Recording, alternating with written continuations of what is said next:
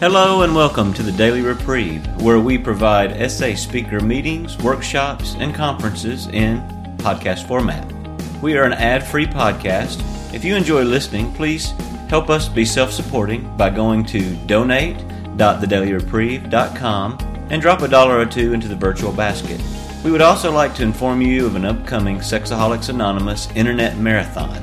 Around the World in 24 Hours will take place starting at noon Universal Time on November 29th and will end promptly at noon Universal Time on November the 30th. It's free to register online at www.sim.sexaholicsanonymous.eu. Thank you very much, and without further ado, welcome to the Daily Reprieve.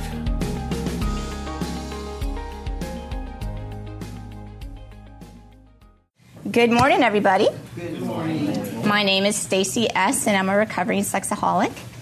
By the grace of God, I have been sexually sober since July 1st of 2011, and I'm happy to be here. I'm just going to say real quickly, I am recovering from a really bad case of bronchitis, so my voice is a little hoarse, and if I cough, I really apologize. And this is my first time speaking as a solo speaker, so I'm a little nervous too, and you're probably going to hear a lot of ums. So, I noticed when I practiced, I said like every sentence. I love today's topic, progressive victory over lust. I think that's a great topic for us all. The program gives us a lot of tools to use. There we go with the ums. In the back of the white book, we have what people refer to as the 18-wheeler, and that's a list of 18 different kind of suggestions or tools that we can use to help deal with lust. When I got asked to speak today, I went home. Well, someone suggested, why don't you look at the 18-wheeler and kind of narrow it down to maybe a couple of those things that you use in your journey. So I went home and I looked at them and I said, oh my gosh, this is hard to choose because I use so many of them on a regular basis. So I really had a hard time narrowing it down. But I got it down to about 3. And I would say the top 3 that have helped me the most in not feeding in lust is not feeding the obsession, surrender, and trust. As a quick background, I first came into the program back in April of 2011. I had been actively acting out in my addiction for about 4.5 years before that. I had had multiple affairs outside my marriage. I acted out a lot online, sharing explicit photos and emails and text messages. I had secret phones, I had secret email accounts, and secret Facebook accounts. I participated in a lot of activities that were against my moral and spiritual beliefs, and both to feed my addiction and to please my affair partners. And I was extremely depressed and disconnected from my higher power. I basically hated the person I'd become. And I also was considering leaving my husband of 19 years and my 2 teenage children for a man I just met online about 2 months before that. So I was definitely deep in my addiction. So facing that decision is what brought me to seek help in these rooms. On July 1st, 2011, I became sexually sober, and by the grace of God, I'm still sober today. So how did not feeding the lust obsession, surrender, and trust help me in my journey? Well, first I'd have to say that not feeding the obsession was and still is key. I remember I actually attended another essay conference a few years back, and one of the speakers referenced an F. Scott Fitzgerald quote, and it says, first you take a drink, and then the drink takes a drink, and then the drink takes you. And I love that saying. It just absolutely resonated with me because that's how I feel about my addiction. If I feed my lust obsession in any way, it just snowballs to a point where I'm completely powerless. So for me, I'm a very visual person, so I like to picture my lust obsession as a literal pathway in my brain. And it's a path that's very well worn. It's a path that probably got started back in my childhood with experiences there. But it really got worn deeply when I started actively acting out in my addiction in my teenage years and adult years. And by the time I came to these rooms, that groove was so deep, it was my default path. Whenever I was sad, lonely, triggered in any way, my brain just went straight down that path. And it's like runway lights light up, and my brain says, this is the way to go to feel better, And for a long time, that was the only path I knew. And it was comfortable, and it was familiar, and it was easy. But now that I'm in recovery, I am working on creating a new pathway in my brain, and that one goes towards recovery. And in the beginning, it's hard to choose that path because it is new and it's not well-defined. But the more I choose that path, the more worn it becomes and the easier it gets to see, and the more familiar it feels. And I found that with enough use, my experience has been that it does tend to become a default choice. Of course, an addict is never fully cured, so that first pathway is always there. And if I'm feeding my obsession, my brain is very impulsive, and that is immediately the first path I'll choose. But if I found that if I'm not feeding that obsession and I have some recovery and sobriety under my belt, my brain calms down a bit more. And then I have a little bit more time at that crossroads to kind of stop and think, which way do I want to go? And so to me, that's why not feeding the obsession is so crucial, because I need to do everything I can to stop, walking down that first path so I can have half a chance of choosing the right one. So how did I even start? Well, when I first came into the program, my first goal was to meet the sobriety definition of no sex with self and no sex outside my marriage. And that was pretty specific. So that was, I don't want to say easy, but I was able to achieve that probably within about a couple months. But then the program suggests we stop feeding the obsession. And that's a lot more vague. And I was like, well, what does that mean? And that was really hard and frustrating. And I think it has to be vague because, we all have individual triggers. We're all different. Sex addiction is a very broad term, and we all have different tastes and triggers. So that's something we need to figure out for ourselves with the help of our sponsors and others in the program. But fortunately, the tools that the program gives us applies to all of them. So the tools are there. We just got to figure out what our triggers are. So what did not feeding the obsession look like to me? Well, early in recovery, it included having a period of sexual abstinence in my marriage. When I first came to the program, my brain was completely hijacked by lust. I had justified my affairs by convincing myself that my marriage had lost its passion, that I needed and deserved a relationship where I felt something, My addiction had convinced me that the feelings of butterflies in my stomach were more important than being physically present or emotionally connected to my family and my children. And that's a perfect example of how lust kills love, I was in a place where I wanted sex all the time. I was drawn to dangerous people and dangerous situations. I needed constant affirmation from other people to feel good about myself. I was basically an emotional mess. So having a period of sexual abstinence gave my brain a chance to just stop feeding that obsession and thinking and calm back down and just start thinking a little more rationally. I believe my husband and I practiced a 90-day period, which seemed like forever when we agreed to that. I thought, oh, my God. But it was one of the best things we've ever done in our marriage. We just had full disclosure, and I had just ended that relationship with my last affair partner just a few weeks before. So that really gave us both a good opportunity to kind of focus on ourselves and not try to physically or sexually comfort each other.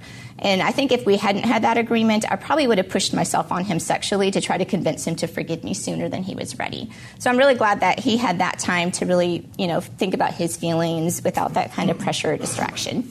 And plus, it gave me a chance to, mourn the relationship that I had just ended and also not carry that that unhealthy sexual energy over to the relationship with my husband. So that abstinence period really gave my brain a chance to withdraw from the lust obsession. And then the intimacy we started rebuilding had a healthy foundation, and that was based on trust and choice instead of one based on lust and insecurity. So it was much more meaningful that way. So I'm thankful we chose to do that. Another way I stopped feeding the obsession was, of course, to end all contact with the ex-affair partners and then get rid of all the tools that I used to access lust. I mentioned before I had secret phones, secret email accounts, secret Facebook accounts. Thinking back, I can't believe I did it. I literally would be at work and I'd have a chat box open with one person and my phone with another person, and then a secret phone, tucked in my shirt, texting someone else. How did I do that? The chaos, the juggling, it's amazing. But all that had to go. Even early in recovery, I recognized that I was powerless over lust, and in my times of weakness, I didn't want to have those things easily accessible. Sometimes the 5 minutes it takes to create a new email account can mean the difference between acting out and making a phone call. And so I wanted to give myself a fighting chance. And then there were the mementos. I had a sweatshirt that I kept in my office drawer that still smelled like the cologne of one affair partner. And I had a cute little leather bracelet that I got as a gift from another partner. And I found that I had to get rid of those too, because I could not fully commit to a program of recovery if I was still reminiscing about acting out in addiction. So that had to go too. Another thing I found that fed my obsession was certain types of music. In my active addiction, rap music was a big part of my ritual for acting out. The lyrics were very sexualized and kind of helped me get into the mindset of objectifying myself for acting out. And also, one of my most recent affair partner was a big country music fan, which I don't even like country music, but he was a big country music fan, and he would like play songs for me and sing for me, and that that made me feel special. And so I found that in recovery, I found just certain songs would kind of trigger those feelings and emotions. I had a 40-minute commute home at the time. I worked here in Franklin, and I live in Murfreesboro. And so I had playlists on my phone that I would listen to, and I found when those songs would come on, just my memory would go right back there. I would think of that person. It would make me just think of that situation we were in. And all of a sudden, my heart would ache a little, and I'd start to miss it. And all of a sudden, going back didn't seem like such a bad idea, And I knew that if I stayed in that thought long enough, that my mind would justify a way to go back.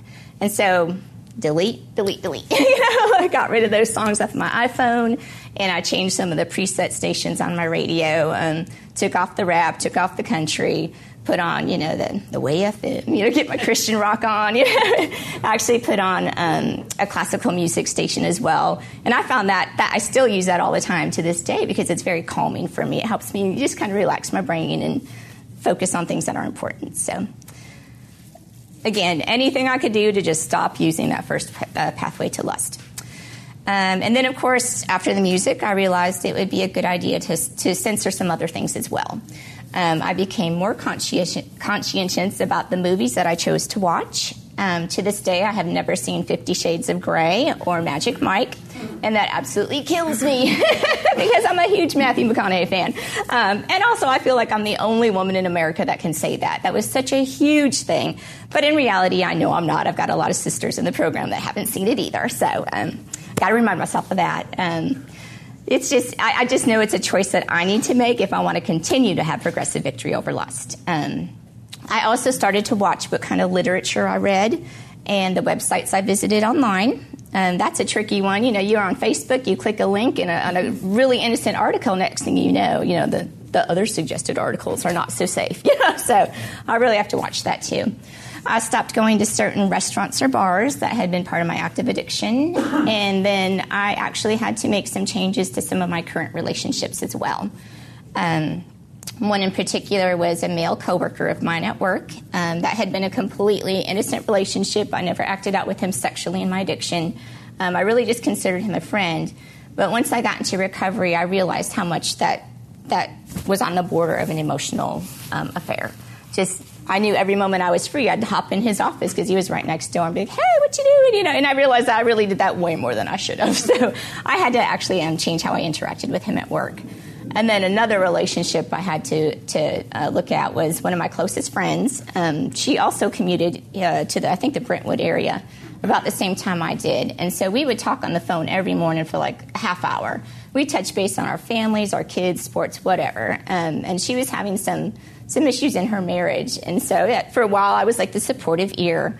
And then eventually she got a divorce. And then those conversations took a different turn, and they started turning to what she was doing on the dating sites and, all the fun she was having as a single person. And everything was like excitement and chaos. And that first pathway just lit up and said, oh, that sounds so fun. And I just had to say, whoa, it was just so much fun. And that part of me just said, remember that attention that you used to get, when you were on chatting apps. And remember how fun it felt to flirt with guys in a bar. And that's totally innocent because you're not cheating, just talking to them.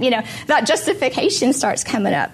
And, once again, that lust obsession has started, and I'm not focused on recovery again.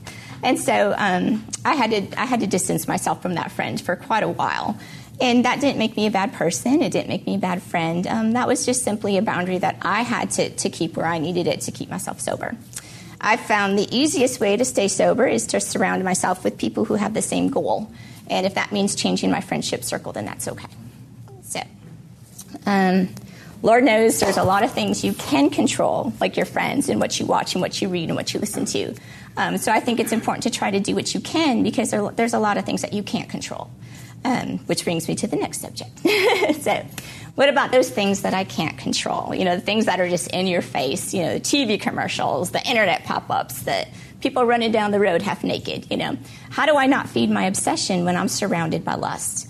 For me, the most helpful tool I've learned for those situations is just to not take the second look. For example, I've got a really good-looking neighbor, and in our neighborhood, we have very small yards. They're like a quarter of an acre big, like you're right next door. And he likes to mow his lawn without his shirt on. And so I'll walk out of my garage, and bam, he's there. And he's like literally so close you can hear him breathe. You know, like it's just right there. And that's so triggering for me. And if I see him, I know I've got two choices. You know, I can choose to take that second look, or I can choose to just look away. You know, and I choose to look away. And I immediately think of that saying, you know, the first drink is on God, but the second drink's on you. You know, I can't help it if he's out there mowing his lawn. That's his business. But it is my choice if I'm going to look again. So I need to remind myself of that. And at first I thought, wow, now I feel rude. You know, I'm being a rude neighbor. I should wave or say hi. But you know what? I'm not a normal person. I'm a sex addict. That image triggers me down a path that I don't want to go down. So I need to do what I need to do to protect myself.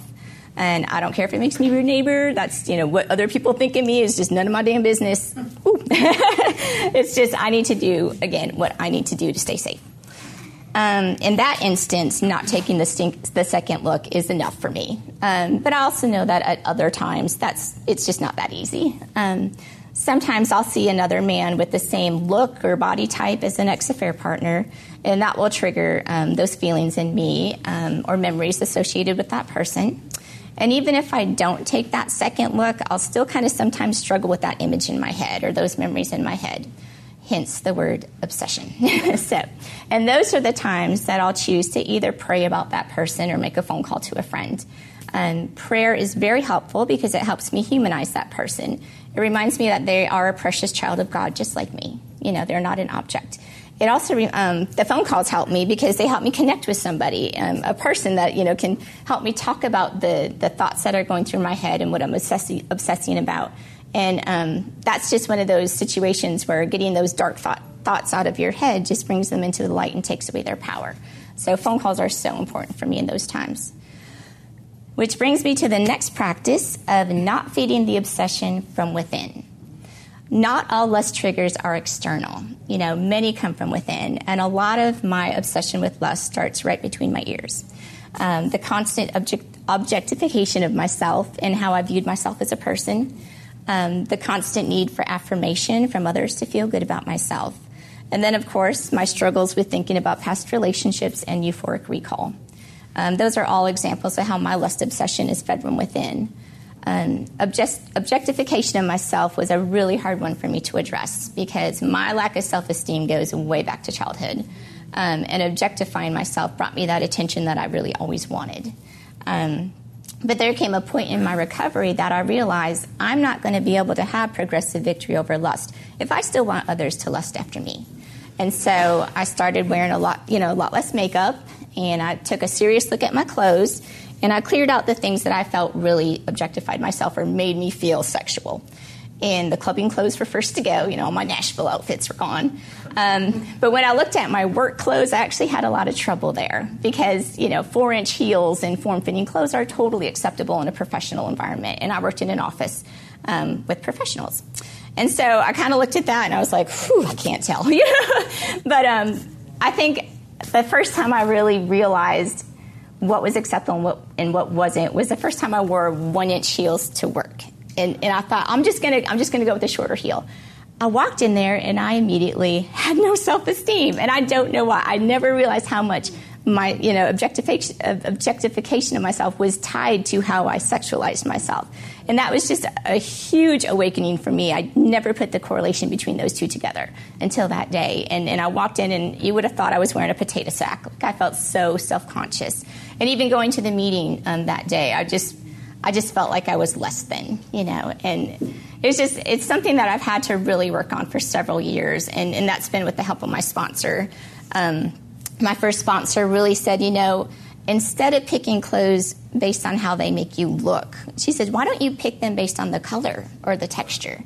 You know, that's one way to do it. And so I started doing that. And it really was kind of a life-changing experience, like to go and I can show up today in kind of a baggy shirt and I'm okay. And I've got flat shoes and I'm only 5'2", but, I'm okay being short and tiny, today. So it really has been a life-changing experience. At work, again, I slowly had to change the clothes I wore from the form-fitting dresses, and I started wearing like dress pants and with tops and flat shoes, and I started pinning the tops a little higher, and I no longer wear push-up bras, just all these little things you can do to kind of change how you think about yourself. And it really has made a difference, because now that I'm not objectifying myself and I don't want others to objectify me, it's actually a lot harder to objectify others. It's just a different kind of thinking. So that's just kind of an added bonus there. I mentioned also the constant need for affirmation was another obsession feeder from internal. That one required a complete overhaul of my social media. Of course, getting rid of those chatting apps was obvious. That was definitely tied to acting out. But Facebook was different. That provided me that wonderful opportunity to get all that social affirmation and attention that, I'd never gotten back in the day as a socially awkward teen. And that was a little bit harder to give up. In my active addiction, I had played a lot of those online games, and I accumulated like over 500 friends.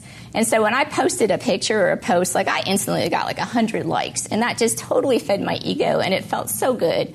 But I also know that Facebook led to several emotional affairs as well, and a lot of attention seeking and a lot of ego feeding. And frankly, I was just wasting far too much time, following the lives of people that I didn't even know, And most importantly, it was keeping me focused on a life of fantasy and fake connections instead of focused on recovery and real connections. And so I deleted all those friends that weren't actually real-life friends, that I actually saw on a real-life basis. And I deleted all the gaming apps.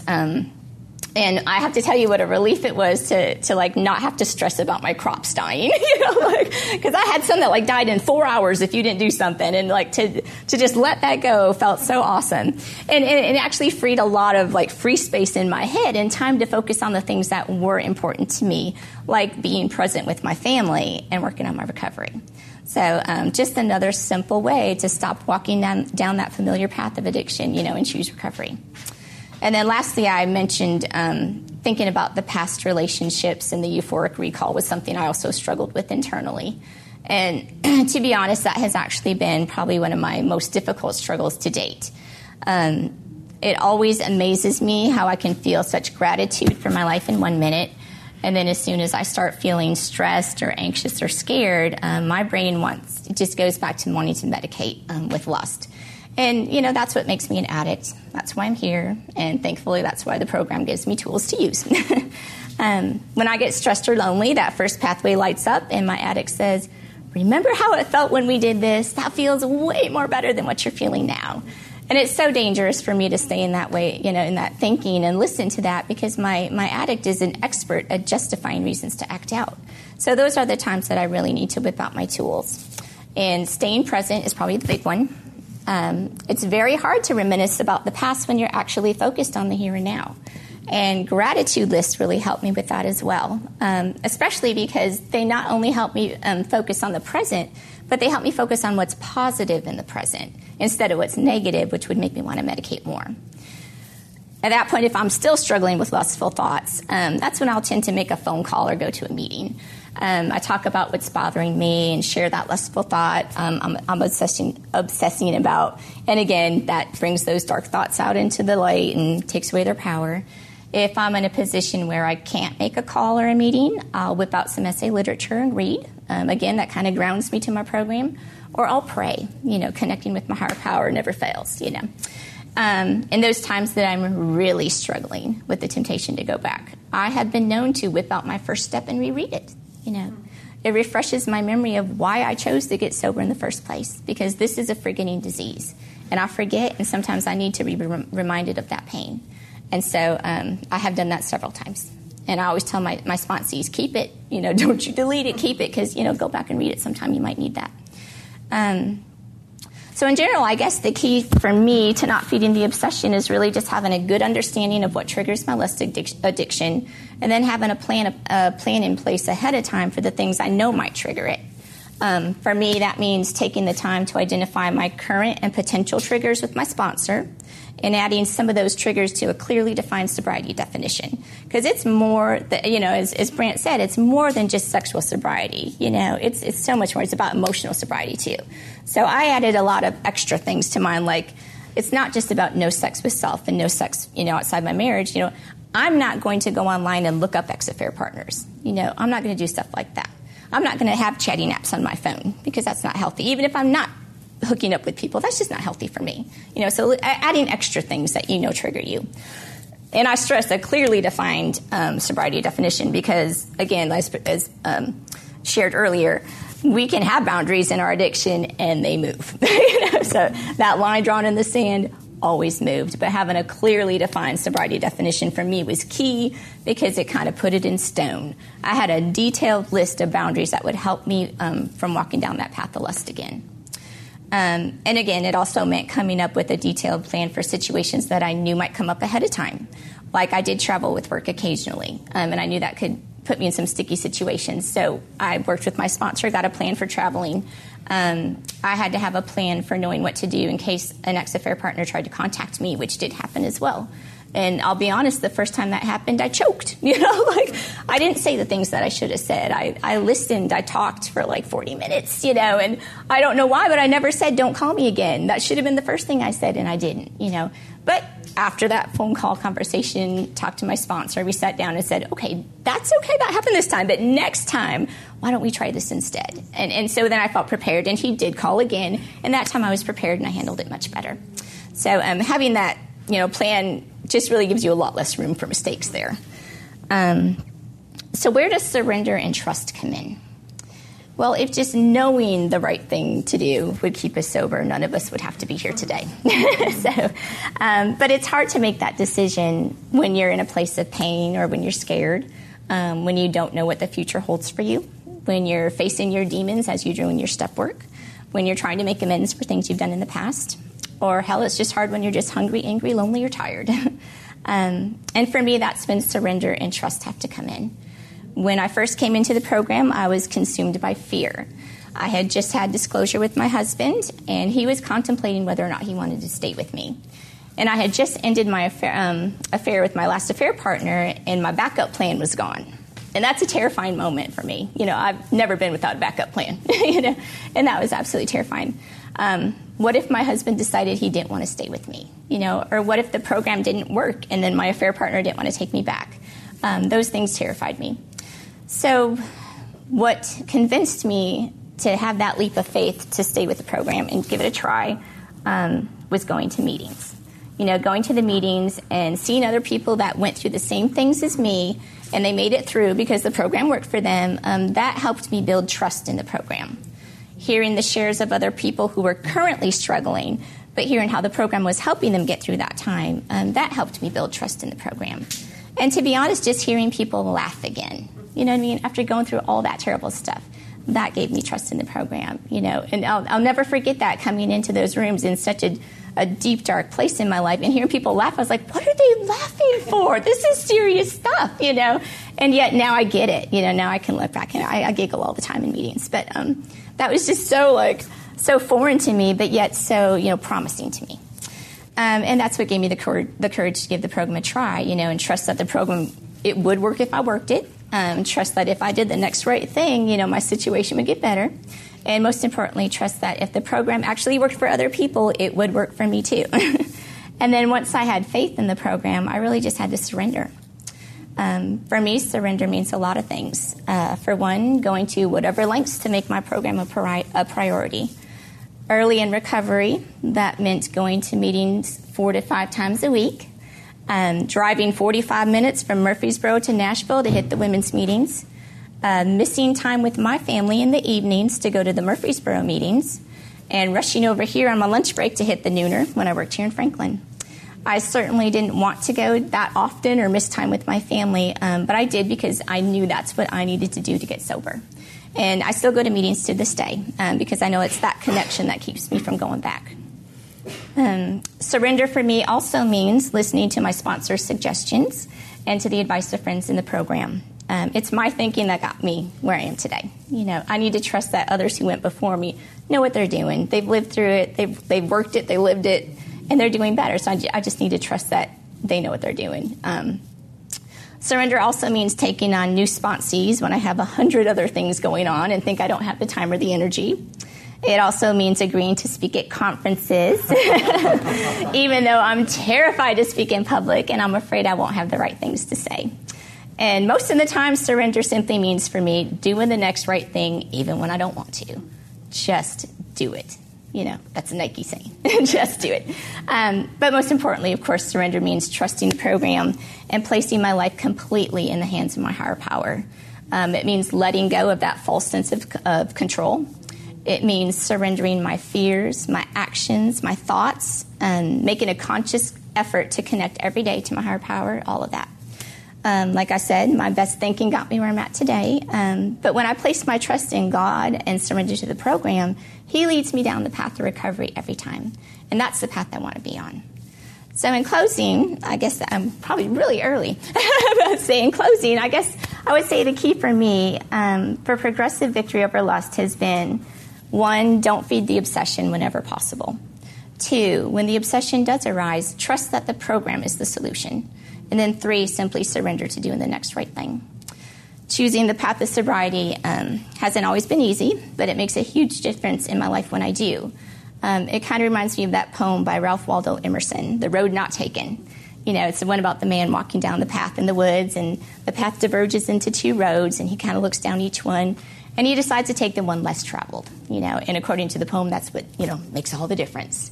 And in choosing the path of recovery, I too have chosen the road less traveled. And what a difference it's made indeed, I'm going to go off script here for a minute. I love how Brant and Priscilla mentioned that progressive victory over lust is more than just progressive victory over sexual sobriety.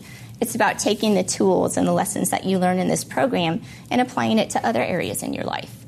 And I can say that I have seen when I have the trust and surrender and I carry that into other areas in my life, what a difference that's made for me. It's amazing to me to think that just 4.5 years ago, my husband and I were on the verge of divorce. We were so completely disconnected, didn't think we wanted to be together. And yet here we are today, 23 years of marriage, and we're closer than we've ever been. Last summer, I'm going to close this up. Last summer, we agreed that we wanted to be foster parents. And again, that was like, wow, you've got 3 years of sobriety under your belt. That's a big thing to do with not a lot of sobriety. But I trusted that this was something my higher power wanted me to do. And so we surrendered. We said, let's go for it, and we gave it a try. And I'm happy to say that this May, we actually adopted an 11-year-old special needs child. And I wouldn't have been able to do that. Our marriage would not have been strong enough to do this had I not come into the program. And the tools and, again, the lessons that I've learned have helped me apply that to that situation as well. And so it's just an amazing gift that I get from that program. And I don't think I'll ever be sufficiently grateful, but I certainly try every day. So thanks. Stacy.